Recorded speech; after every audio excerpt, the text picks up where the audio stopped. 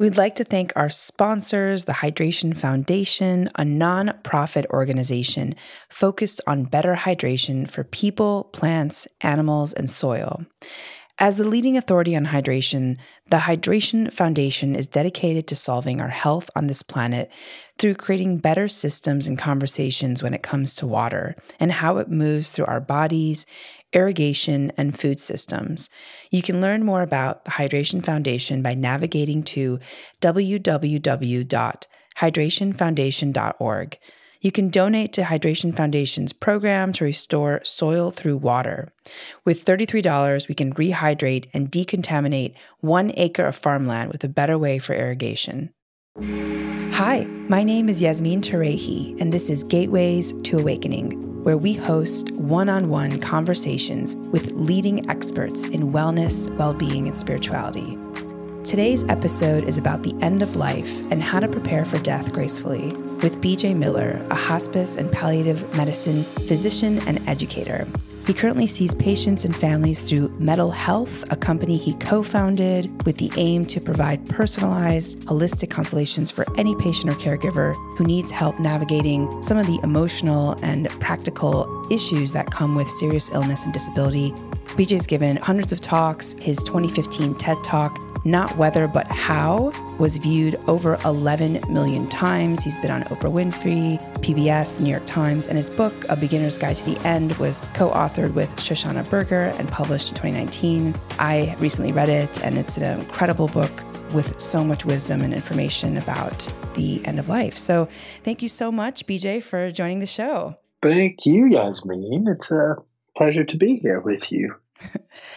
So BJ, I'm so excited to talk to you because I think this topic and this subject is something that so much of our, at least Western culture, is not really paying attention to. And I think it's, very few people really talk about the end of life and death. That's something that we kind of hide today in culture. So I know that you've dedicated your life to this work. So since you've been a palliative and hospice physician, what does it mean in your terms and in your perspective to die well? Yeah, it's a great question, and it's a great phrase. I mean, dying well can mean two different things, right? Like sort of doing a good job of it, essentially like the tasks involved, etc. But the bigger way that at least I mean it is, that when we die, we can be well, we can be whole. In other words, it sort of pushes back on, as you're saying, but the sort of Western model of death is sort of, is the climax of illness or trauma or something going wrong. And by definition, in that lens, by definition, when you're dying, you are unwell. You are in it. But that construct doesn't really work very well and doesn't account for the totality that is dying. And because dying is a natural event and an inevitability and nothing of a failing, it's just us doing our thing as natural beings. It is very possible to be well, to be whole, as you head off the planet. And that's how I mean it. And so on that note, so one is just doing what we just started to do is, kind of framing this for yourself. Death is a universal experience in that every living creature does it, has always done it, probably always will do it. So getting that, just that alone helps me and many others just get in the ballpark here. So that's a great place to start is if you can find a way to rope death into your view of life, into your view of reality, well, then you're not going to be at odds with your nature, and you're not going to be at odds with your reality, and you're not going to be at odds with the fact that you die.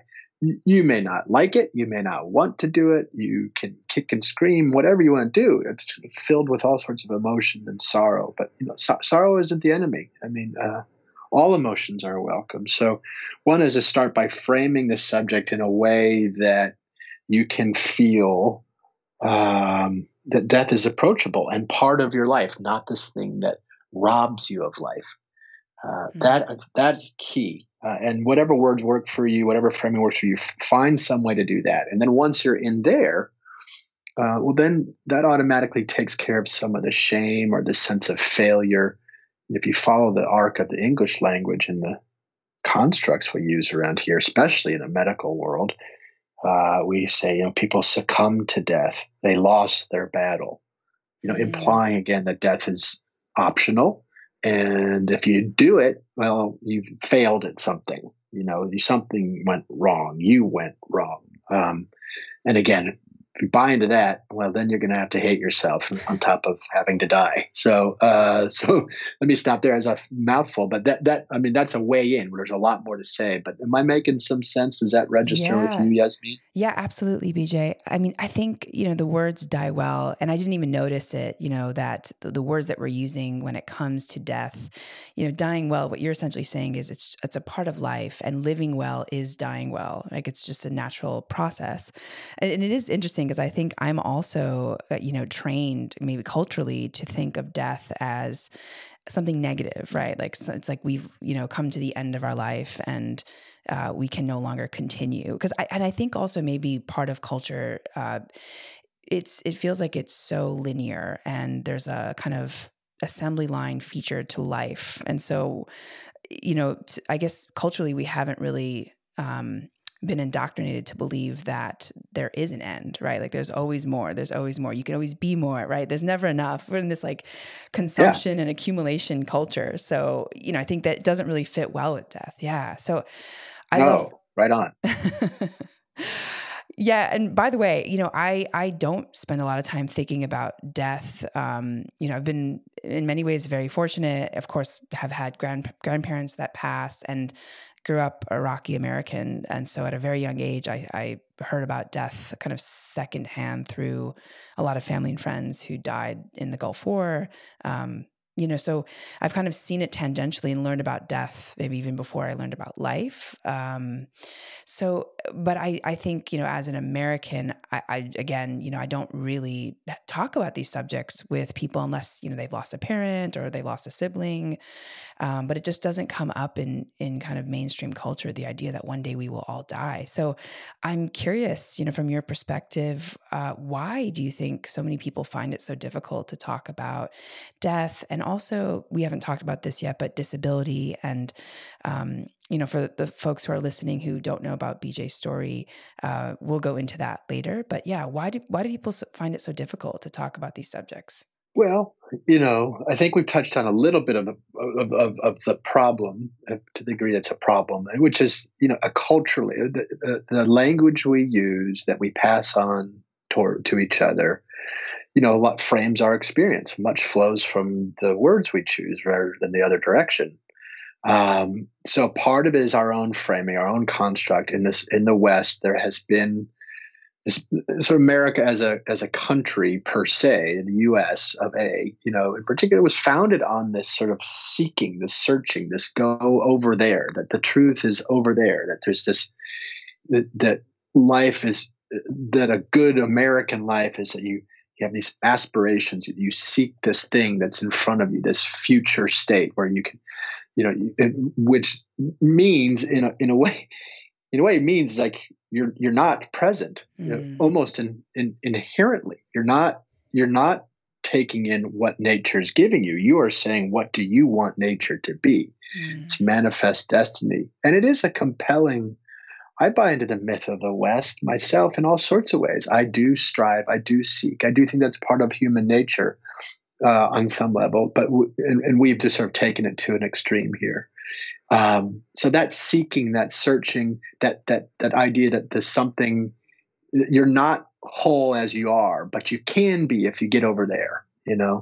So that is a big, big piece of the puzzle, and you watch that play out in our films, our books, our music. So it's not your fault. I mean, we just kind of reify these ideals, and the U.S. is one of the things that's fascinating about this place is it was founded on an idea. you know America is an idea. It's not, and so ideas are not necessarily the same thing as reality. They're what you might want reality to be like. the pursuit of happiness, a more perfect union. The idea that we're all created equal, an idea that we are created equal, that we as humans have equal value. That that's an idea. I don't know if you look around nature, is there proof of all that we're all created equal? I don't know. The closest thing that would be proof of that is that we're all born and we all die. Therefore, in the macro, that by that definition, we are all equal. But boy, in between those two poles, life does not play out equally in so many ways. So anyway, so constructs, language, the way we pass these things on culturally, and of course that's a big piece of it. But that just unfortunately kind of is in collusion with our hormonal lives, our sort of biology too. And it's important to note, lest we get down on ourselves for being in denial or something like that, that we are wired reflexively to fight or flight. That when there's some threat to our existence, we are wired. We get a huge hormonal surge of adrenaline and other things that we either put up our dukes or we we sprint in the other direction. So that's a reflex. That's an impulse. That's not your fault. You're born with that. So between our nature and our nurture, between our biology and the sort of cultural, social attunement that we've chosen to pursue as a people, they all conspire to keep us a little bit at odds with this idea of death. So no shame in it. I think I'm just happy that for conversations like ours today, like podcasts like yours, where more and more people are talking about this, are trying to make peace with their real nature, and this is a big piece of that. So it's a process. Let's say that. Right. No shame in not somehow mastering this. I don't know anyone I'm not sure what mastering death looks like. I don't know if that's even possible. I don't know. But by willing to open yourself to it, willing to lean into things that you don't know, willingness to ask questions that don't necessarily have answers, a willingness to be curious, a willingness to see life inside, but also outside and beyond yourself, your ego. These are all beautiful sort of human, pursuits of their own that can flow and can include sort of a rumination or a meditation on death. So anyway, that does that make sense? I mean, yeah. Does that let you off the hook a little bit? Yeah. I think, of course, a lot of us, feel shame and guilt and blame around the death cycle, right? Especially when it comes to close friends and family. So I think, the language that we use, like you said, and the construct that exists makes it difficult for us because, like, by default, we kind of are where we are, culturally. So I love, that you and others are, starting to have these conversations and, writing books about it. And I think, again, that's why this is so important. And I especially think it's important since, the pandemic started and there's been so much death, which we'll get into in a little bit.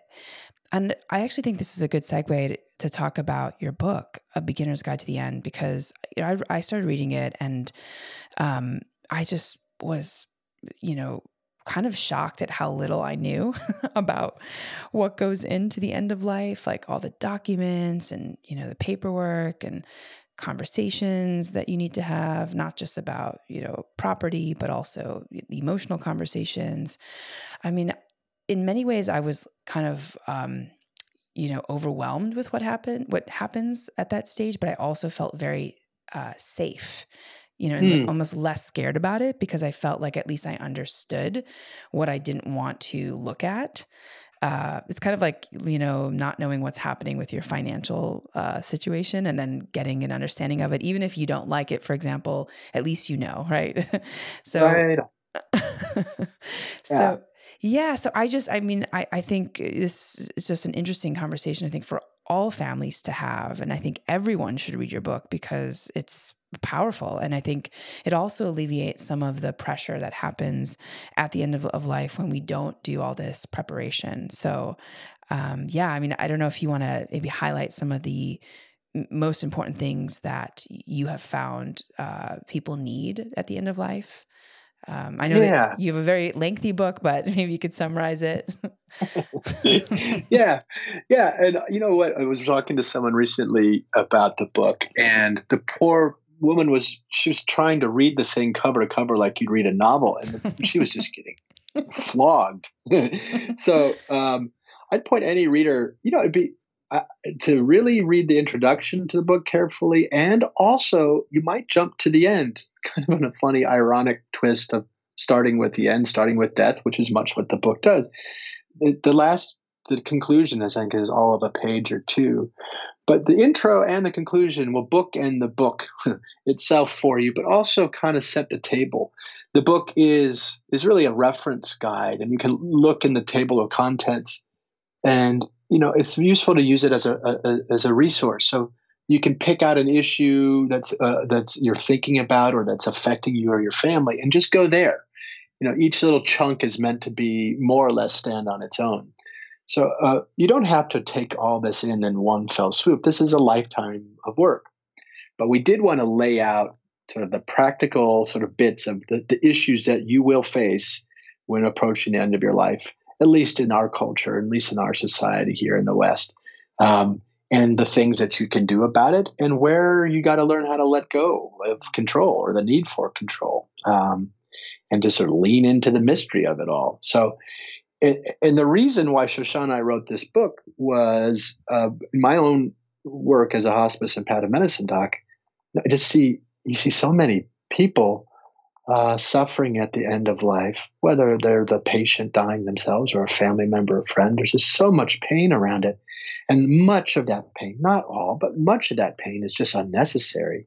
It's from a lack of good information, or it's from a lack of a safe place to talk about this, because it's considered sort of impolite, or superstition would tell you you can't talk about death because then somehow you're going to make it happen if you talk about it. So I meet so many people who really want to talk about it and think about it, but they just don't know what words to choose or where it's safe to do so in polite company. So all that unnecessary heartache and pain that we're trying to kind of alleviate that, and then make space for all the pain that you can't do anything about but sit with. And in this way, a book like ours, and sort of just any sort of practice that prepares you for the end of your life, has a way of making hard things less hard and making meaningful things a little bit more meaningful. We're not asking anybody reader to love death or somehow get into it, or you don't even have to make peace with it. I would just love if everyone had some sort of relationship to it.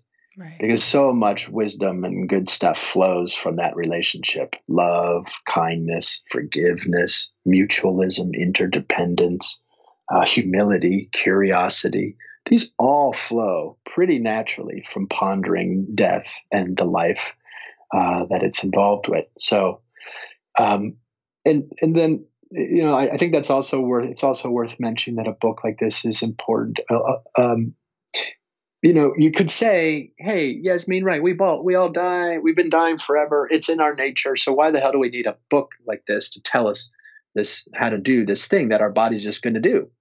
Well, like I mentioned, it's because we've constructed a lot of fantastic ways to struggle where we don't have to.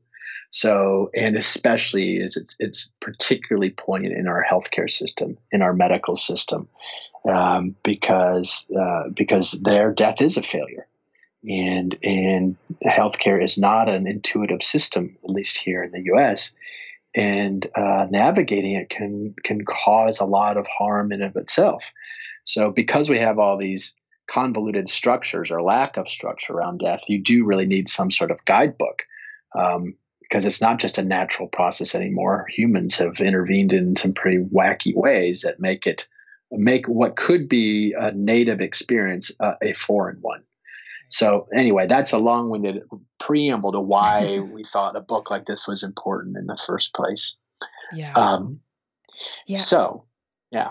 Oh, go ahead, BJ. Well, no, I was going to sort of finally take your question of what tidbits to pull out of there that I think are really extra important. But no, we can. But please go on. You were going to say something else. Oh, yeah. No, I'd love to hear your answer to that. I also just wanted to highlight one of the kind of anecdotes that I remember from the book, which is how a woman had put together, towards the end of her life, a box of documents, like all of her passwords and kind of everything that her kids would need. And I think the kids didn't really acknowledge what it was and the importance of it. And then after she passed, they said, wow, that was the best gift that my mom could have given me, this, box of everything that I needed in order to deal with her death. And it's so interesting. I never even thought about it that way. So yeah, I thought that story was really powerful. But if you wanted to talk about some themes, I have so many questions for you. So we can also move on. Well, yeah, I will say, I mean, I'm just picking up. So the book does follow. There's practical issues. There's paperwork stuff. There's preparing to how to close down accounts and all the things that can chip away at the experience for you or the people who are left behind to grieve you.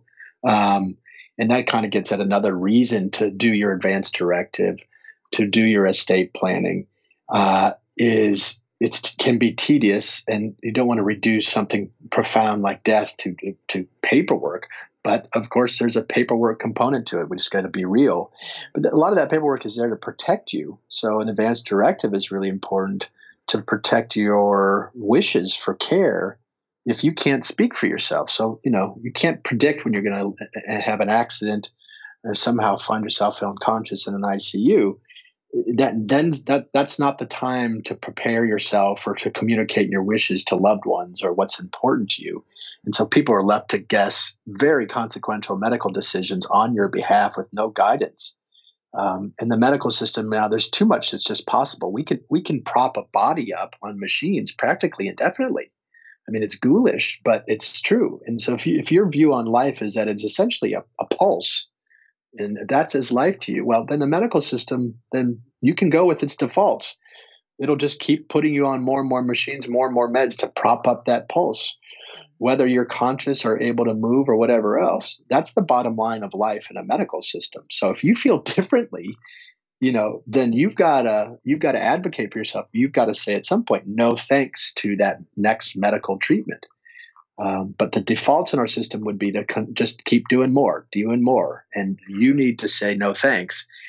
And you need to deputize people in your life, healthcare proxies, to say no thanks on your behalf. So that's the kind of thing that goes into an advance directive. So yeah, it's tedious paperwork, but it represents some profound decisions and ways to avoid profound heartache. Right. Right. So there's that kind of piece. That's where the book starts, is those sort of practical tidbits. But also then there's the relationship stuff, so once you kind of come to terms with, on some level, that time is precious, that you're not here forever, that makes you you need to take your time seriously, one way or another. And that may mean sort of letting go of aspirations. Like, hey, if I'm going to die anyway, now that I've kind of dared to ponder it, and hey, if it doesn't matter what I do or, what I achieve in life, I'm going to die anyway. Well, heck, maybe I'll go hang out with my friends instead of that 15th hour at work, or whatever it is. It can allow you to take life more seriously, or in a way to let it go, and to let yourself off the hook. Those are both fine responses, but they only come from once you've dared to have some sort of relationship to the idea that you're not going to be here forever. And once you're in there, then it's sort of cleaning out what we say, like clean out your emotional attic. Tend to your relationships. Think about what you're leaving behind, your legacy, not just the stuff, but the feelings, the emotions, the wisdom. So that person you're referencing in your question about who left the box behind, if I remember the story correctly, this is my colleague in palliative care named Ira Byock. He actually wrote a book called Dying Well. Much of my thinking is in his lineage. And his mom left behind this box that included like recipes and things and all sorts of beautiful stuff. And what a gift it was to her family. And this is one of the ways that we can outlive our bodily lives. And, so legacy, emotional residue, thinking about the world that is going to keep going without you in it, and ways you might touch that world even from the grave. All that's possible. It just needs a little some action on your part, some forethought. So anyway, there's just some sort of greatest hits of things that you'll find in the book, but it's not just that stuff. emotional coping, existential sort of framing. How do you find meaning in your life? How do you let go of the need for meaning if you can't find it? How to cope in general. So, anyway, those are some highlights from the content of the book for you. Yeah, it's Sorry, Yasmin. no, go ahead, go Sorry. ahead. What I'm going to say, one of the more compelling reasons, I may have already said this, but back to your point about the mother who left this box for her kids.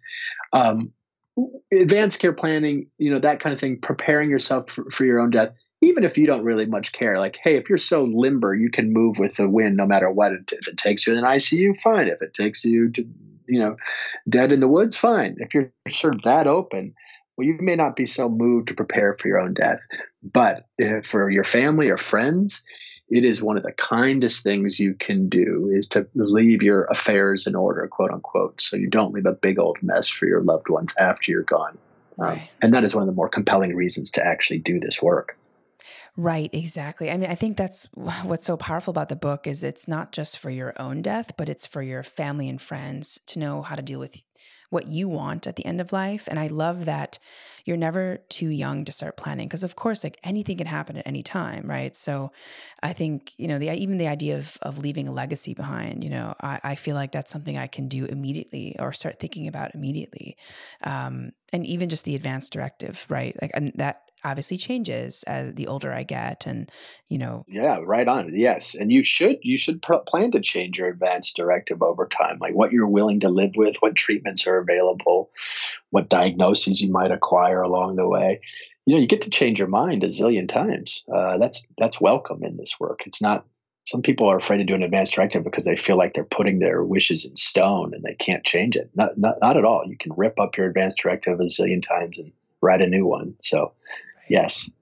Right. Yeah. And I love the story about how a grandfather wanted to, I think he like didn't want to be resuscitated or he just wanted to kind of go if he, had that opportunity. And then his wife, someone's grandmother said, no, but I want to keep him alive as long as possible because it'll break my heart if he goes, so it's interesting, like the conversation that needs to be had. Sometimes we don't, decide to do what's best for us, but what is best for our friends and family. So yeah, Right on. so many great conversation starters, even from that book. Hmm. So BJ, I wanted to talk about, so one of the books I read many years ago, which really changed my life was The Top 5 Regrets of the Dying. I think it was also in a New York Times article, a couple of the highlights from that book. And this woman was a palliative care nurse. So she talked about some of the biggest regrets that she saw from family members as their loved ones approached death. And I'm wondering if you have maybe any anecdotes or any data to share as you have worked with people at the end of life. Like, what are some things that you're seeing as some of the biggest regrets from family and friends? Well, I think they're not surprising. I think they're more along the lines like, why didn't I spend more time with people I cared about, versus trying to achieve that, staying later in the office yet again, and marginalizing people in your life on behalf of some work accomplishment. I mean, work can be a beautiful thing. I don't mean to demonize work, but it better, if you're going to devote, your life to it, you better make sure that it means a lot to you. That's more your homework.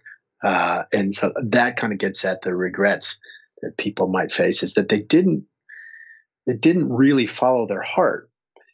Follow their heart, follow your bliss. I mean, that can feel light, or sort of, even selfish, and sometimes the way it's put around here anyway. But no. It's more meant to, like, whatever you do, if it's just collecting Coke cans, just care about it, get into it, engage it, love it, whatever it is. So I don't see a lot of people necessarily um, regretting more or less accomplishment per se. It's more, did they invest their whole being into something? Did they let themselves care about something and pursue that care? Did they choose love or did they work from fear? Those get at sort of the admixture of regrets that you see at deathbed moments often. But it's interesting too, I must say. Oftentimes, one of the things that can happen towards the end of life, especially with enough support, is you kind of come to see, you can come to see or realize that just everything that it just is, like I struggle with regret myself a lot. I spend a lot of time regretting things for whatever reason. I just get stuck in there. And it's very helpful for me to realize that, yeah, regret is just something that humans do. And for me to realize that no matter what I do, I'm going to find something to regret about it. And so in a way, I let myself off the hook. I may still feel regrets, but the notion of regret has lost its charge. Same thing goes with fear, and fear it's related. A fear is regret is something I think of it as as a fear of the past in a way. So similarly, like fear, like it's not that you extinguish your fear; it's that you come to a place where you realize that you're not just afraid.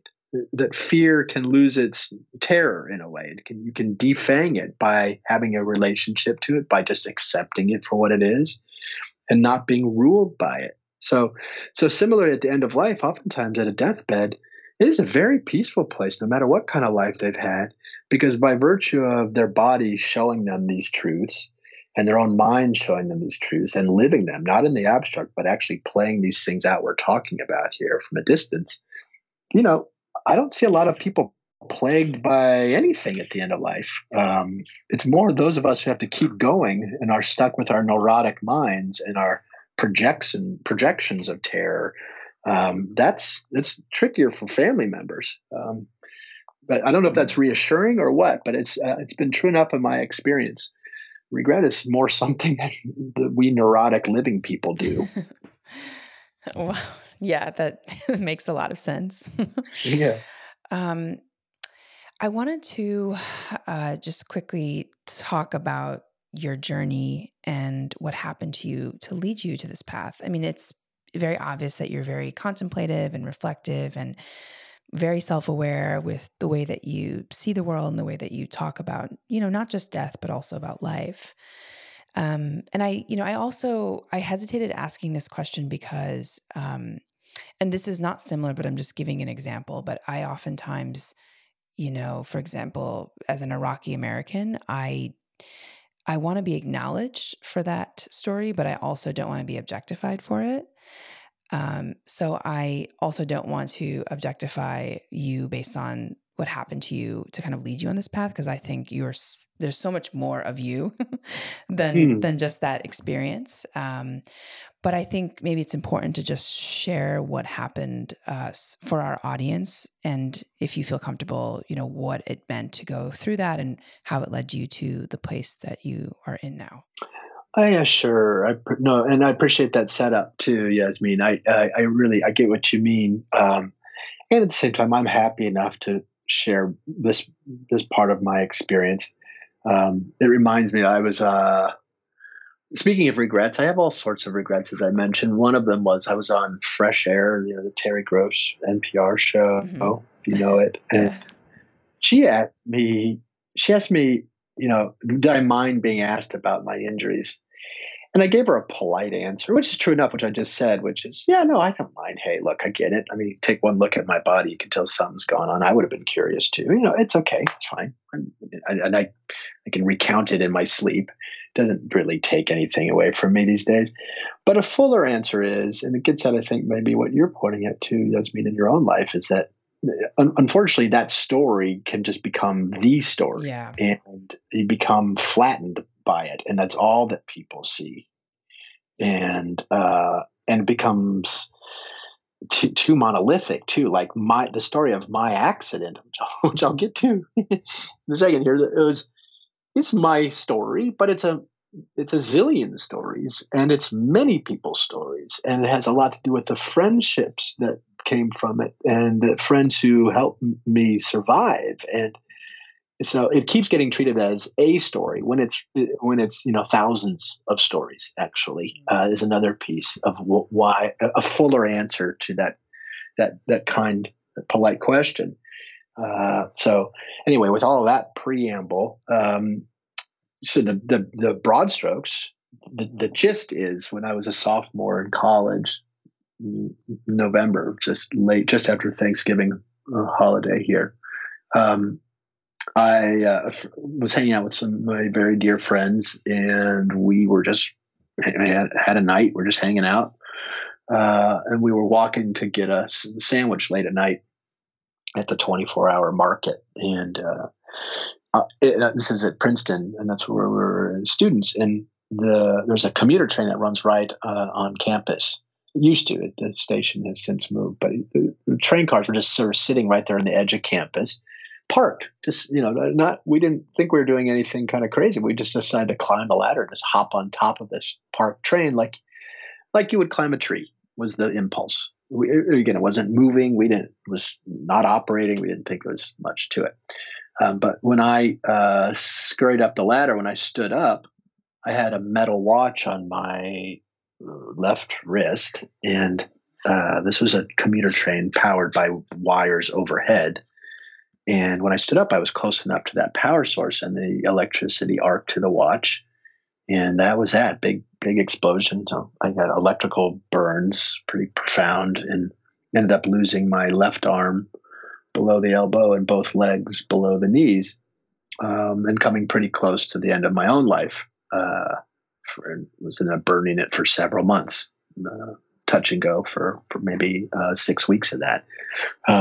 So that's the broad strokes of sort of the injury itself, how I got into these particular shoes, and that has led me into medicine and all sorts of other things. Wow. Yeah. I mean, it's so emotional for me to hear that story. And it's so interesting that you can say it without emotion, because you've probably spent a lot of time dealing, with that narrative. And I think, that's important because I think you had mentioned before, maybe in another conversation, that as a physician, you work with other people who are disabled, and that also gives them hope that there's so much more that you can do in your life, even if you face some disability. So I just think that was the image of that is so powerful in my mind, that you have decided to kind of build, more in one lifetime than most people do in 10. So just thought that was really profound. Thank you. Yeah, thank you. And thank you also for your reflections on my question. I really appreciate that. Yeah. Yeah. BJ, how has the pandemic shifted people's perspective when it comes to death? I mean, this has been like an unprecedented time in this last year or so. I mean, I personally know a lot of people who maybe not first degree, but second degree, who passed away from COVID-19. And it's just been horrible across the world, right? I'm just curious, and it's happened so fast. And I think a lot of people haven't even been able to have proper burials and proper funerals. How has this shifted your mindset, or how do you actually think that this situation has shifted people's perspective when it comes to death? Right on. Well, and it's still going, right? I mean, we're Right. still on. We're not done yet with this thing, Right. or it's not done with us. So I, as you say, it's the dust hasn't really settled. So there hasn't been this thing called closure or resolution. There's just still so much pain lingering in the air acutely, and a backlog of grief over the past year. And I think most of us don't even know how we feel about it. We don't even know all that. We're not even quite clear probably on all that we have lost. So that's obviously hard, and that's obviously sad. But I guess I want to draw attention to where I have a lot of hope.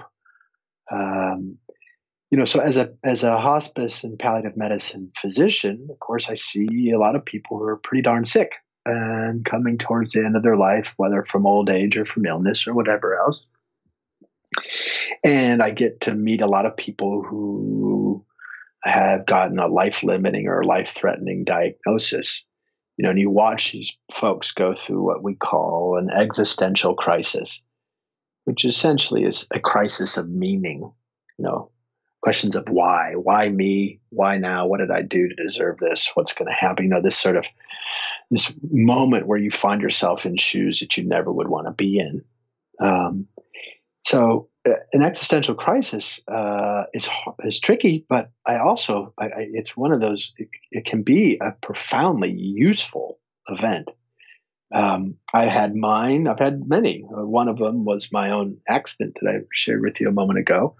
Certainly was an existential crisis for me. Like, who am I now? Why me? Who am I? What do I have? How do I make sense of this? What do I do now? What do I do with this? So those are big, big questions, and they're so fruitful. That's my point here. Painful, yeah, but fruitful. Because if you let it, an existential crisis will shake you down. It will discombobulate you. It will upend the things you thought you knew, the things you thought you could take for granted. All of a sudden, you can't. And it has a way of stripping you of all the sort of applique of life, the created self, the made up self, the thing that the things that we acquire or achieve, like we've referenced now a couple of times. That built self that can all go away in an instant, and that sucks. But it also has a way then of showing you what's underneath all that stuff. What's underneath all your protections and all your, glitter and all your gloss. And it's earthy as hell, right? It gets down to this nub of an individual, of a person underneath our circumstance. Who are we when we're yanked out of our circumstance?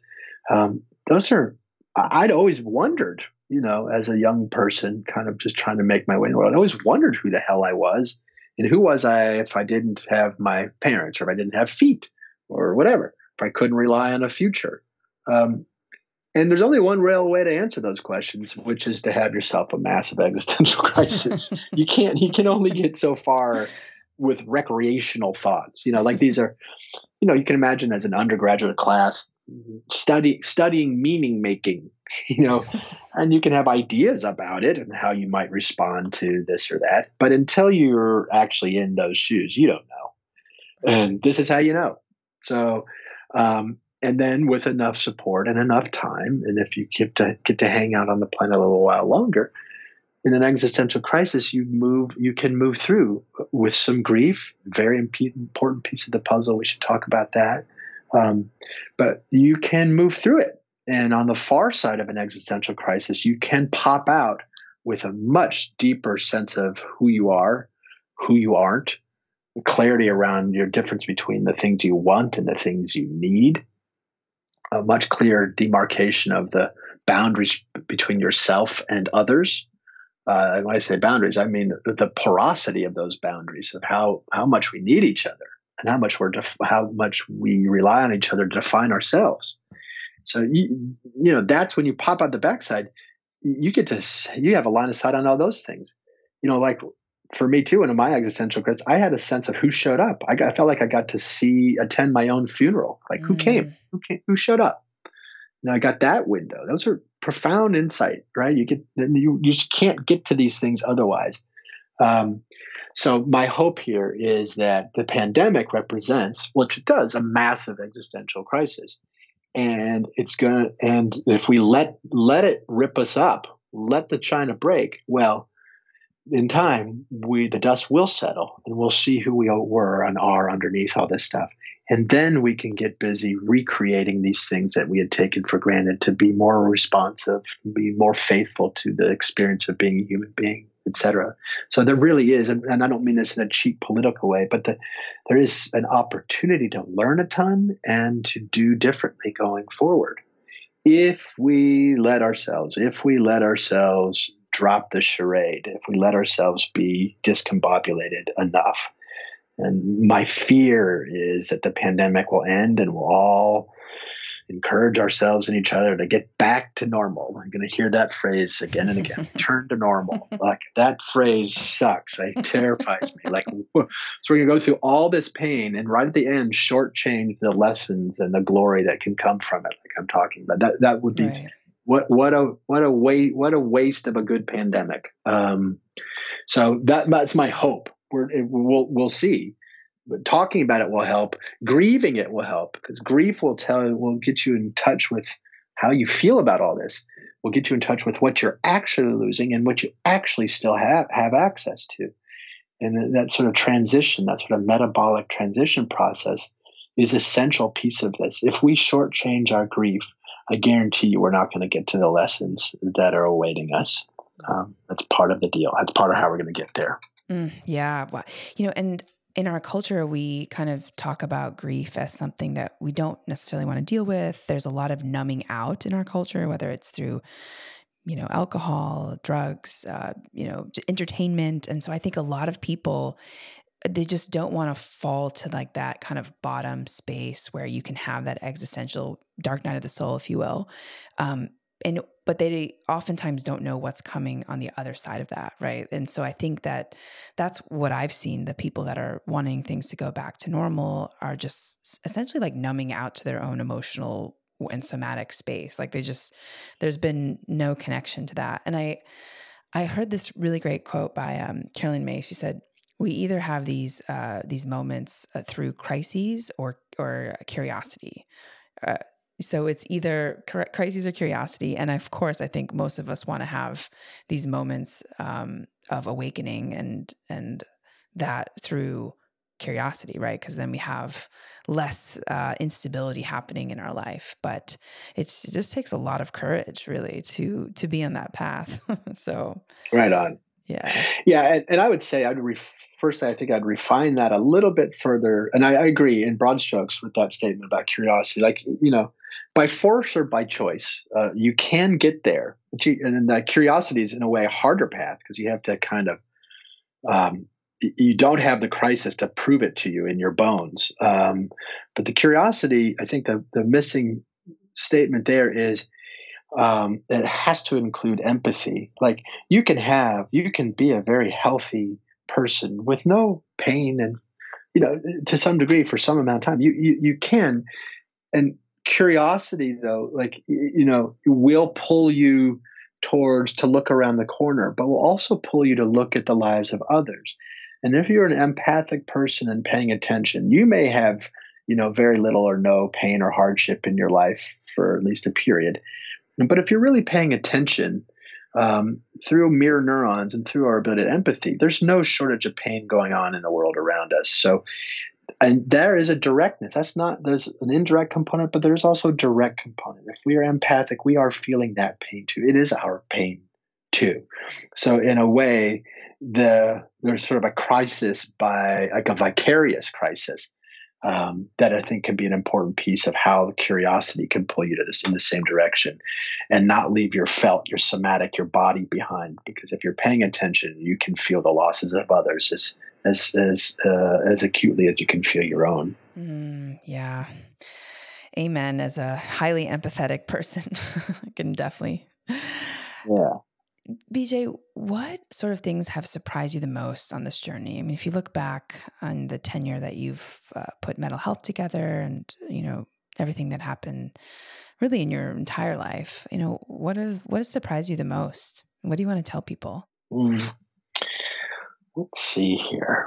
Well, I think we've talked a fair amount about like the things I have to say to people about this big subject. In a nutshell, of pulling life towards death and seeing the relationship between the two, the package deal of the two, and that's all over the place. Try to know joy. If you don't know sorrow as a human being, these are. They may be distinct words, but they're not a distinct experience. Try having a meaningful life with no suffering. Good luck. So I guess so much of any message that I may be trying to relay is just simply that is building the bridges between what feel like opposing thoughts or feelings, and finding a way to learn to live with all of them, and even to see their connections between them. That I think much the message I'm playing out and trying to promote in the world, and practice every day myself. So we've touched on that, but the surprise, I suppose, is I keep realizing that everything, that in us, in each of us, is everything that we need. That if you just tend to daily life, you don't need to go to Princeton, you don't need to get a medical degree. If you just paid attention to daily life, everything we're talking about is playing out right under our noses all the time, especially if you're tuned into nature. This is not, these are not exotic foreign experiences. They may feel that way in detail, but if you're paying attention to yourself, these are all happening in and around you all the time. Death is in and around us all the time. Death of relationships, death of ideas, loss, death of identity.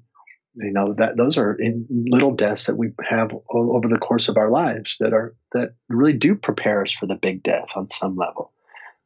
So loss is teaching us things all the time. Go walk in the woods. Try to find yourself like the most bountiful, alive garden. You will find evidence of death all over the place, whether it's fertilizer or a yellowed leaf or whatever it is. It's just all over the place.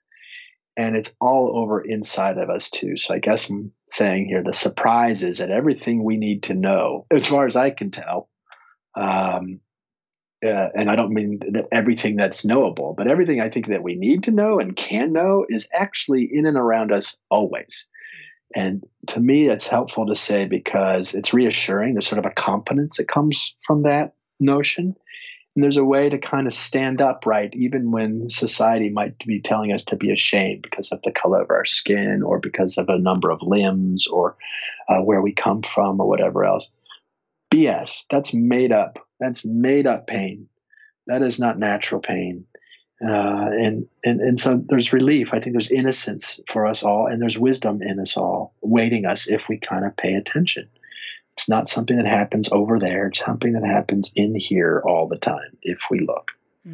Wow. So beautiful, BJ. That was incredibly inspiring. And I think it's so obvious that you have done the work of staying connected to yourself and becoming connected to yourself. Because I think that, that's what you're trying to convey to our audience, which is, there's the external world and then there's the internal world, and all of our answers are actually inside. We don't have to go out, looking for them and pushing against, our reality. It's really just a powerful message. And I hope that people really take it to heart. So thank you. Yeah, me too. Yeah, I hope people did. I hope I take it to heart. I'm really learning that one too. It sort of gets at how incredibly difficult I find it I can love you much faster than I can love myself. I don't know why the hell that is.